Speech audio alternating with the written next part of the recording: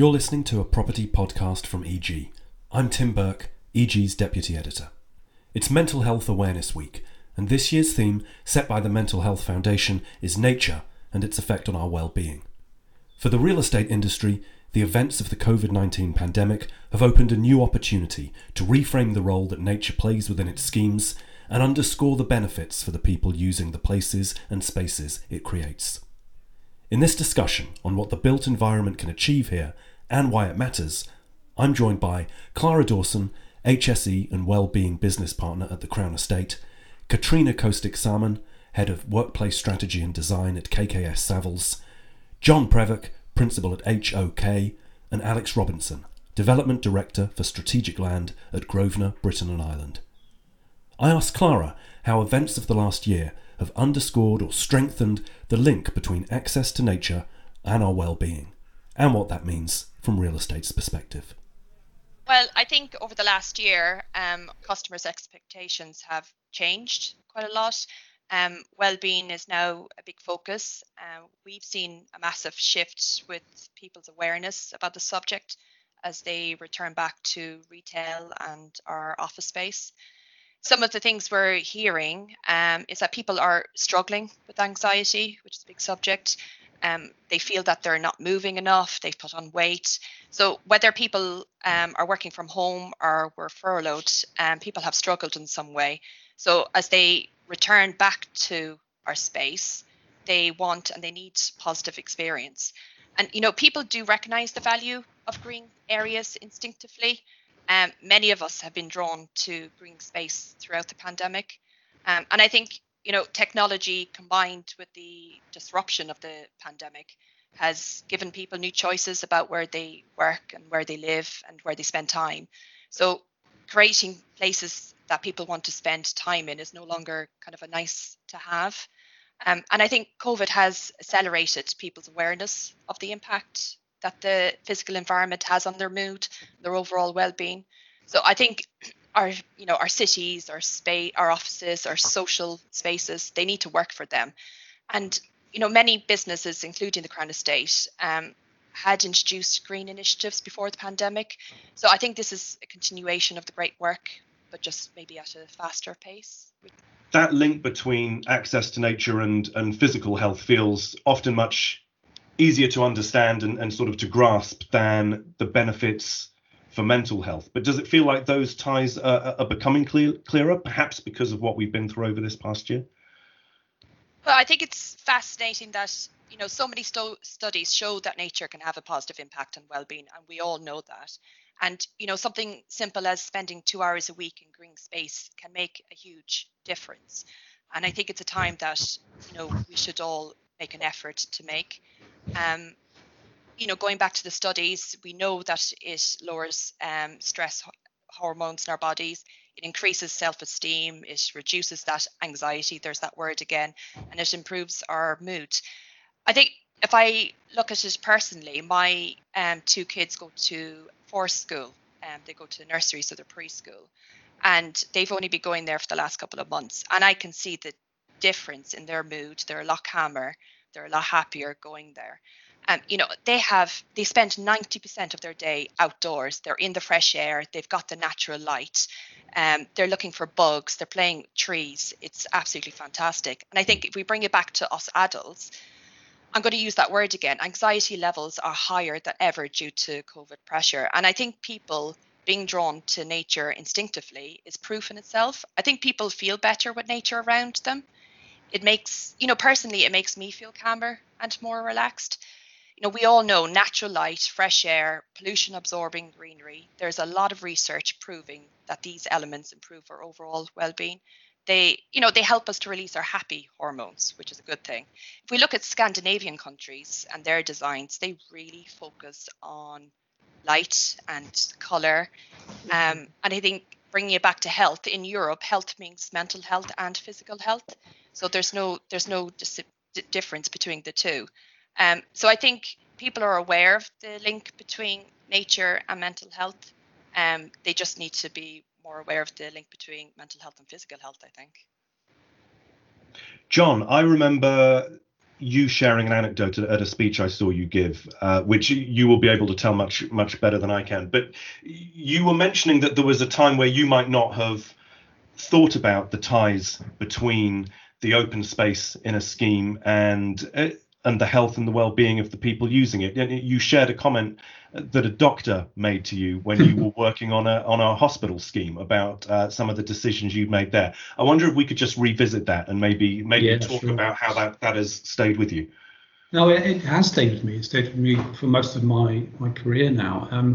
It was a wonderful moment. We were doing a competition up at Highgate for the hospital there, and we were presenting our urban design initiatives, and we'd set out our spatial strategy and our greening and the ability for space to do things. And the doctor said to me, he said, "Look, guys, if you do this, if you produce this, you're actually able to save more lives than I can." And of course, you look at this guy, he's a doctor, he's saving lives every day, and you wonder, what on earth is he talking about? And he said, look, it's quite simple. He said, look, what you're doing by providing a safe and green and inviting open space is you're bringing people out into it.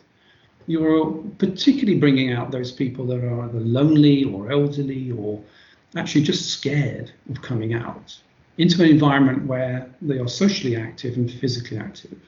So they become healthier both physically and mentally because they build relationships with people that either they'd lost because they were scared to come out. And especially now, the last year, having these safe spaces has really focused that comment on the work that we do, because it isn't just about sort of seeding a few green bits and bobs here and there.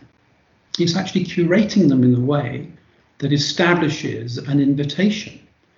This invitation for society and communities to come out and start talking with each other. And this is a global problem that we have about this sense of ownership of place.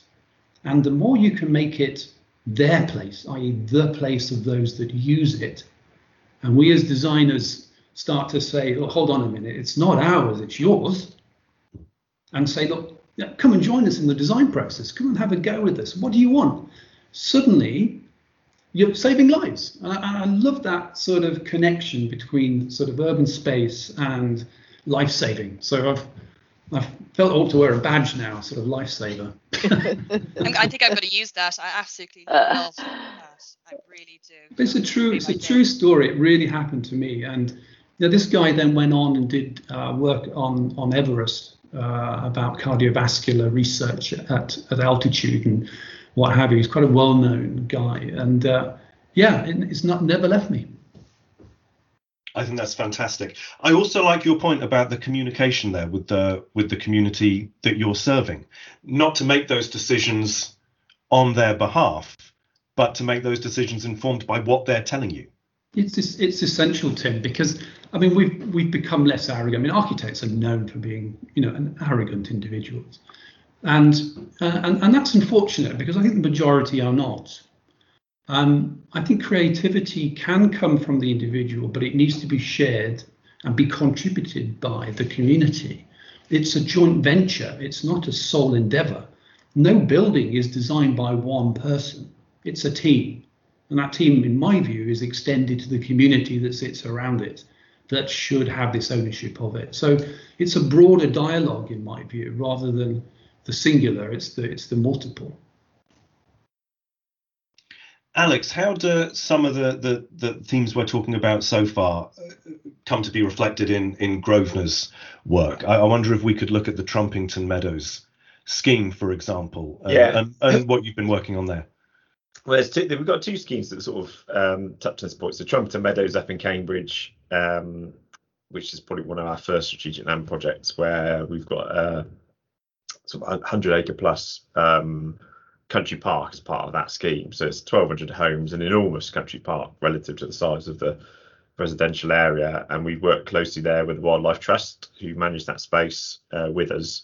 And I think you sort of started out on that point about the pandemic, and I suppose we're not on our own, but we'd sort of seen the value in that public open space and the greenery and bringing that into those schemes a long time ago. We started Trumpington back in 2009, and the value that brings to a place, not just in terms of sort of pounds, shillings and pence, but just in terms of the quality of the area and the sort of feel you get for a new scheme. So, the big challenge I always think with large strategic sites where you're creating, to some extent a new place quite often, or in that case, sort of an urban extension to Cambridge, is how do you actually get that homely, pleasant feel when you walk around? And you can't quite put your finger on it sometimes as to why it works, why some areas work, why some don't. And a lot of time spent at Trumpington trying to bring in as much greenery onto a site which had, when we took it over, had 2 trees on it. So we had nothing to work with in terms of what was a sort of part brownfield, part greenfield site, and trying to use the park as a place where people can meet and congregate. So we've had things like sort of mobile cinemas put on through the pre-pandemic and through that when we could.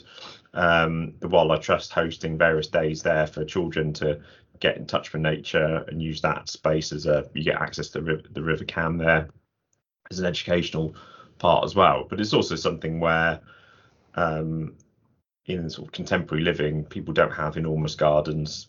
That scheme is typical of many others which don't have enormous gardens, but you've got this public space on your doorstep which people can go out and use. And I think that's been absolutely come to the fore through the pandemic.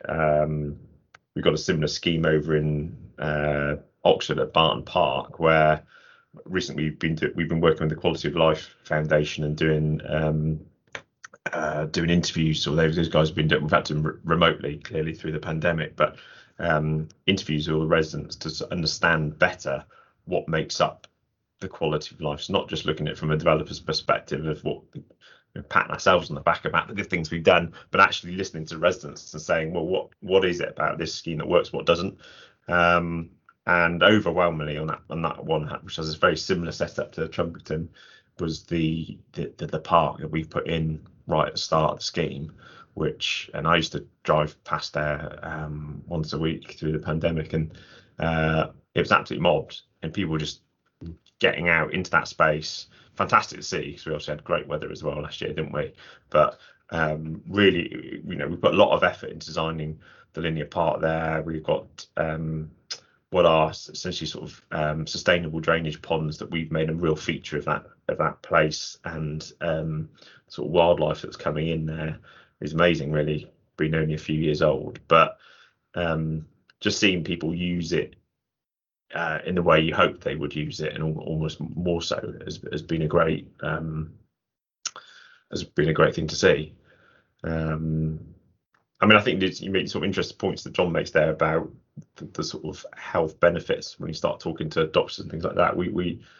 Barton Park was one of the early NHS Healthy Newtown demonstrator sites. So we worked with the NHS really early on when they were put together that programme and put forward a few schemes. They chose Barton Park as essentially probably the most advanced of developments that they chose for the 10 sites they had.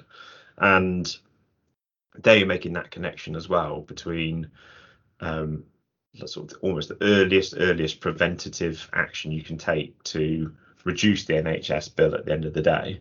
So, and one of the fundamental parts of that, and the sort of endorsement of what we were doing there, was the master plan and how we were bringing nature into the scheme.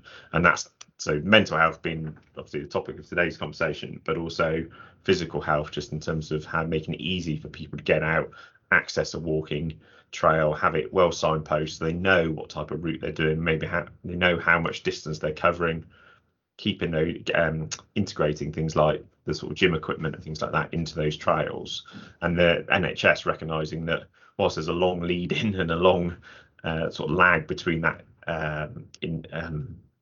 that sort of activity and reducing a bill at the end of the day, that they were very much subscribed to that, and they could see that was going to be a good thing in the long run for keeping people out of hospital and keeping people away from heart disease and things like that. That's brilliant. It's such a vote of confidence in what you and the team are doing. Yeah, it was. Yeah, it's just a really interesting exercise, and one we sort of kept going. So as that sort of program's sort of tailed off a little, we've kept that going with the sort of stewardship of that scheme. So the interesting dynamic over at Barton is you've got an existing community in sort of the existing estate at Barton, and then what we've built at Barton Park adjacent to it. And the stats there are really shocking. So if you live in Barton at the moment, you have Headington across the road, which has got a nice sort of address within Oxford. You'll live 10 years less if you live in Barton than if you do in Headington, and they are a 5-minute walk from each other. And you're 10 times more likely to go to A&E if you live in Barton than if you do in Headington. So we were trying to address that particular issue, and mental health comes into that as well, in terms of loneliness and some people who are sort of long-term unemployed, etc., within Barton. So we were trying to address that problem with a new scheme adjacent to it, where people could benefit from that public open space, benefit from that park, come and use it as a wider community.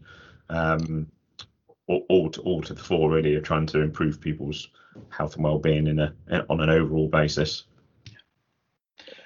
Katrina, to bring in your take here on what's happening in workplaces, what kind of trends are you seeing from discussions you're having with clients, work that you're carrying out? What shifts have we seen in terms of how companies can connect better with nature, offer more support for workers within the office and the workplace? Well, everything that's been said is absolutely pointing to what we're doing in the workplace. Again, we said early on, this is just an acceleration of everything we've been doing, certainly within the workplace for years now. But it was interesting in doing a lot of research on this subject recently. Edward Wilson wrote a book, Biophilia, that introduced the term, and he defines it as the urge to affiliate with other forms of life.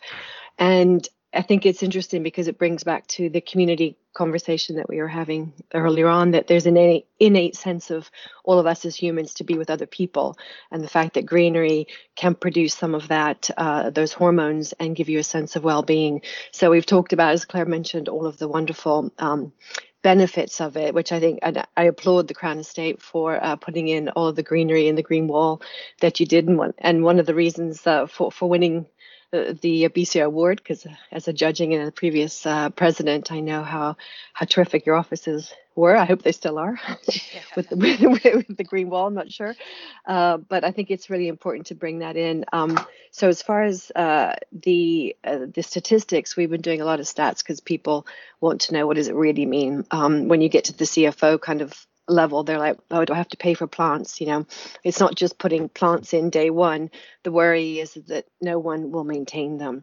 So while we've been advocating terraces and outdoor space for a long time with developers, there's always the question, and you can both answer, Alex and Claire, but there's always a discussion, well, who's going to pay for them afterwards? You put an on-floor terrace, and who's going to pay for, is it the tenant that's demised to the terrace and they have to put the plants on, or is it the developer that controls what the look is, or the architect that says that we want it all to be the same? I just want the plants to live, quite frankly, and oftentimes I go back and see schemes and unfortunately they've died. So when you're putting them in, it can't just be a token gesture. You can't just put outdoor space just because you think it should be there, or plants on a CGI that are kind of like a jungle in the middle of London that we know just won't work. Again, you have to put them in south facing or with good light. I've seen too many schemes that we have to come in and adjust that the terraces are, not saying that John does, but you probably realize that things are added to north facing sites just because it looks good with the architecture. Well, actually, quite frankly, that they're just not going to grow there. So I think it's important to not propose trees up on level 50 or something like this. You have to put them where they're actually going to survive and grow. But as far as the workplace goes, we've been seeing a huge reduction in the anxiety levels, but the happiness. But the negative is that up till now, it's been a reactive response. And what we have to do is we have to be a proactive response. So I think everyone on this panel understands the necessary to do the proactive approach. But too many clients we're seeing is reactionary. They think they can stick a potted plant in the corner and actually it's going to solve the problem. But actually we have to be proactive, as John mentioned, as far as the doctor and the health, and really get to the nub of it and really do it before people need help mentally or physically, and it just becomes part of the everyday environment. So we've been working through what we call the layered interior design, where you do sort of layer up a few interesting things besides these sort of white desks and white walls. The enriched environment has been very much on the forefront in the last few years as far as making it look like your home and this sort of hospitality sector. But really what the important thing is what we call the empowerment environment, because if you have choice, so it's all about the choice now. So the employee wants to think, well, I want to choose to come in on a Monday and a Wednesday. I don't want to come in at 9. I want to come in at 11. But the choice has to extend to the interior. And so when you look at an individual having choice, it's like art. We've got statistics that say if you give somebody a piece of art near them, the productivity improves by 30%. If you actually let the employee choose the piece of art near them, not just where it goes, but what it is, the productivity will rise by up to 80%. It's the same thing with the planting and the biophilia, is if you give the employees choice to have a plant and then which plant and then where should it be put, you start to get this enriched environment.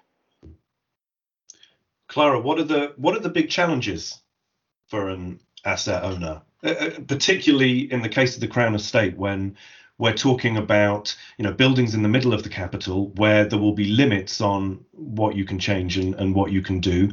How do you work around perhaps some of the limitations in the portfolio and push this area as far as you can still? I would say that it's creating awareness, it's creating those relationships, and it takes time. So these things don't happen overnight. I think, for example, one of our schemes on Regent Street, it's a trial for the next 18 months. We've introduced new pavement to give more space to pedestrians to use the space. We've planted, I think, over 62 semi-mature trees and over 330 planters, and put in benches so that people can just stop and enjoy the space rather than rushing around. So I think it's not rushing through these things, I would say. And, another example at Rushton Lakes, another one of our retail parks, it sits along the SSSI wetlands and has a beautiful boating lake. And this was done in partnership with the Wildlife Trust. And I think it's utilizing the spaces that we have. We don't have to look at the big picture all the time. I think that is important, but simple things like rooftop gardens, allotment clubs, where it brings that sense of community together, where customers and people we're in partnership with can come together. Can we introduce honeybees to our area? We're looking at insect hotels. There's lots of things that we can be doing. And I think for me personally, it's ensuring that we have diversity in the conversations that we have as well. I think something comes to mind actually, the Wellbeing Economy Alliance. So it's completely different, slightly changing the subject. But I love this alliance because it's a collaboration between Scotland, New Zealand, Iceland, Wales, and Finland, and they're working towards a well-being economy. I mean, this is music to my ears, and it's a 10-year project, and the aim is that they won't need this alliance after 10 years, and they're hoping that other countries will follow suit. And what interests me even more about this, that all these countries are led by women. And this is just another proof that diversity is needed. And it's great that we have such a diverse panel here today, because it is moving the conversation forward. John, how do you think priorities have been changed by the pandemic? Do you think we're going to see best practice when it comes to this area alter after what we've been through during the past year? I think others have already said, I think we were already on a trajectory. I mean, this has just compacted it a wee bit more. But I mean, if I go back and just look at some of the projects I've done before and what the history of those was and the decision-making process that were there. So interestingly enough, having worked for many years on the Elephant and Castle regeneration project, now known as Elephant Park, nobody realised that we had an urban forest right in front of us. on the Haygate estate. Nobody saw it. The community suddenly popped and said, oh, excuse me, by the way, you've got hundreds of mature trees. What are you going to do with them? Ah, right. Okay. So all of a sudden, the trajectory of the master plan changed. And we said, look, hold on. Here is an asset. And it took quite a while, but we not only demonstrated that this was an environmental and well-being asset, it was also an asset that had commercial value. So we demonstrated that a flat or a home that overlooked a tree would be worth more than one that didn't. Bingo. What have you got? You've got a three-dimensional connected piece of thinking that covers all the bases. Let's keep as many trees as we can. Let's actually build around them. Let's get them involved. Made us loads of friends. The community in the Elephant, and there were challenges there without a doubt, and continue to be probably, have now secured for themselves hundreds of mature trees which could have been lost. So there's one story which I think shows that how we have changed. Today that would never happen. The question would be, wow, here they all are. How do we work around them? That would be base number one. And the other one was, there was a time where I collaborated with an architect called Ken Yang. Ken Yang was a visionary in a sense, a Malaysian architect of Chinese extraction. But Ken drew these buildings with lots and lots of trees all over them. And 20 years ago, we were saying, what on earth are you thinking of, Ken? Look at the gross to net. It's not going to work, mate. However, here we are today, Bosco Verticale, projects all over the world, in Sydney, in Milano, in Singapore. They've all embraced the notion of biodiversity and the ecology of three-dimensional urban planting being connected physically to the architecture that the city embraces. And I think these are trajectories that are going to grow and grow, excuse the pun, but it will. Now, we still need to make them work commercially more successfully. There are challenges there, of course there are, but that will be a trajectory. And the other one I think is materials in buildings.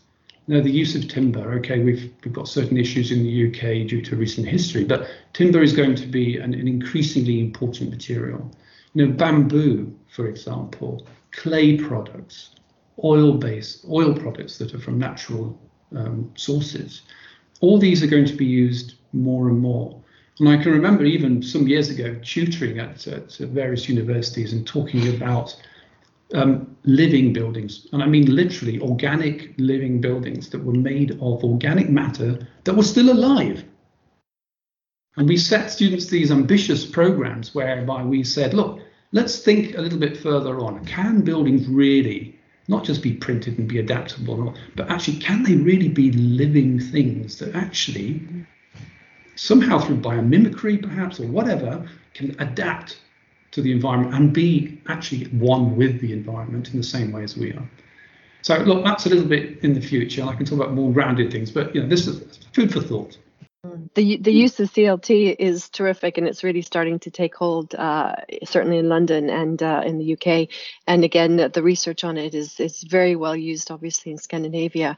The limitations, I think, ultimately, funnily enough, it's not what it looks like, how much it costs. But the research suggests, Johnny, you may not know more about this, but is that it's actually the transportation of the sheet sizes and the lorries and the turning radiuses of the trucks. So when I actually looked at the overall lifeline of getting CLT to a building in London, it was actually nothing to do with whether it was fair-faced or grade A, B, or C, or all of that. It's actually the product itself and where it starts from, where it comes, and it has to sit. It's pre-manufactured in sheets or beams, and it comes as a lorry length. And the lorries are only so long, and they can only go down certain streets, and they can only do certain turning radiuses. And it was actually quite interesting that if you look back at the food chain or you look at the life cycle of a product, that we can't just spec it because it looks good in a brochure. We actually have to think about the infrastructure all the way through the life cycle. I wonder, as we draw this to a close, perhaps, whether I could just ask for a few final thoughts, almost a summary from each of you. So as we as we have this conversation in Mental Health Awareness Week about the benefits of connecting with nature for our well-being, perhaps each of you could just offer a few final words on the role and the responsibility that real estate has when it comes to that initiative.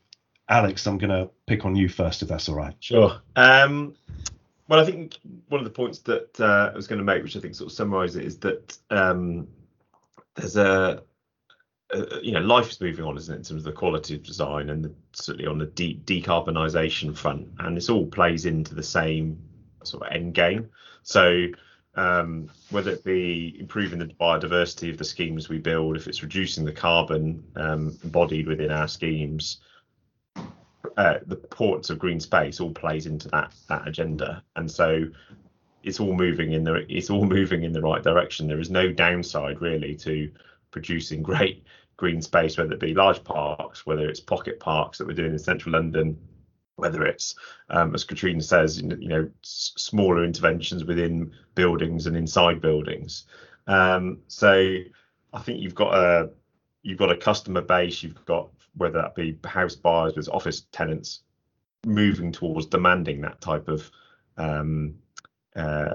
reduction in environmental impact. And I think the mental health benefits are aligned with that agenda, aren't they, in terms of producing that space? It's a win-win for everyone, really. I think so. Katrina, some final thoughts from you? I think we've touched a lot on the what it can do to the physical building in terms of the air quality and noise reduction. But as we've all said, I think what's fascinating is the reduction in anxiety and fatigue, and that it just brings a sense of calmness to the office environment by putting plants in and any kind of natural material. So I'm all for reducing hostility in the office. Anything that's really using the five senses. I'm very much around the sensory design, and I think if you can work on the site, sound, touch, smell, and hearing, and plants and biophilia bring so much into all that. Clara, over to you. Well, for me, people want to have a lovely experience when they visit our spaces. So I think we need to create such an environment where they feel that. And I think there'll be positive pressure on businesses to prove that the environment is adding to individuals' well-being. So I think we'll find that people will ask the what, the how, the why. Research, we're back to research, it tells us that people feel better in nature. If they feel more connected, as been mentioned several times here, they feel calmer, they're more focused. So I think, why wouldn't we create such a space for them? And also, if people feel better by being in our spaces, they will want to stay. So I think asset owners like the Crown Estate will have minimum wellbeing standards when it comes to their developments, which is great. And John, last words from you on real estate's responsibilities here. Well, I'm gonna go a bit weird here. I did a talk at the end of 2019, and I called it The Art of Slow. And I was talking about the need to recalibrate the way we use time.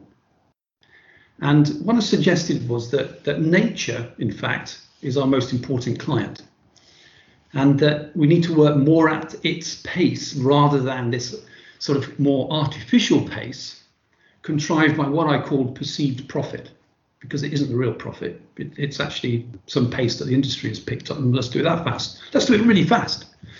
So I think there's a real joy in working with the rhythms of nature, certainly over time. I think it changes gradually. So what we perceive as that changes gradually over the year. And I think it kind of really brings enormous pleasure to the way that we think about time and the way we observe time. So I think nature is both is a kind of multi-generational connector. It actually connects us. That tree has a past and it has a future. It connects us with our grandparents, and it connects us with our children's children. It's quite a lovely object seen beyond the physical thing. And I think this notion of slowing down the way that we do business, the way that we slow down, the way that we perceive place and greenery and our environment will make us healthier, will make us more mentally better. So I think let's recalibrate time and work at the pace of nature. I think that is such an inspiring note to end it on. What a great idea. Thank you all so much, Katrina, Clara, John, Alex, for making time to be with EG today, sharing your time and sharing your thoughts. It's been great to have you. And of course, thank you for tuning in to this EG podcast. There's more to come from the team over the course of Mental Health Awareness Week, and you can head to our dedicated wellbeing hub at egi.co.uk/mental-health for more.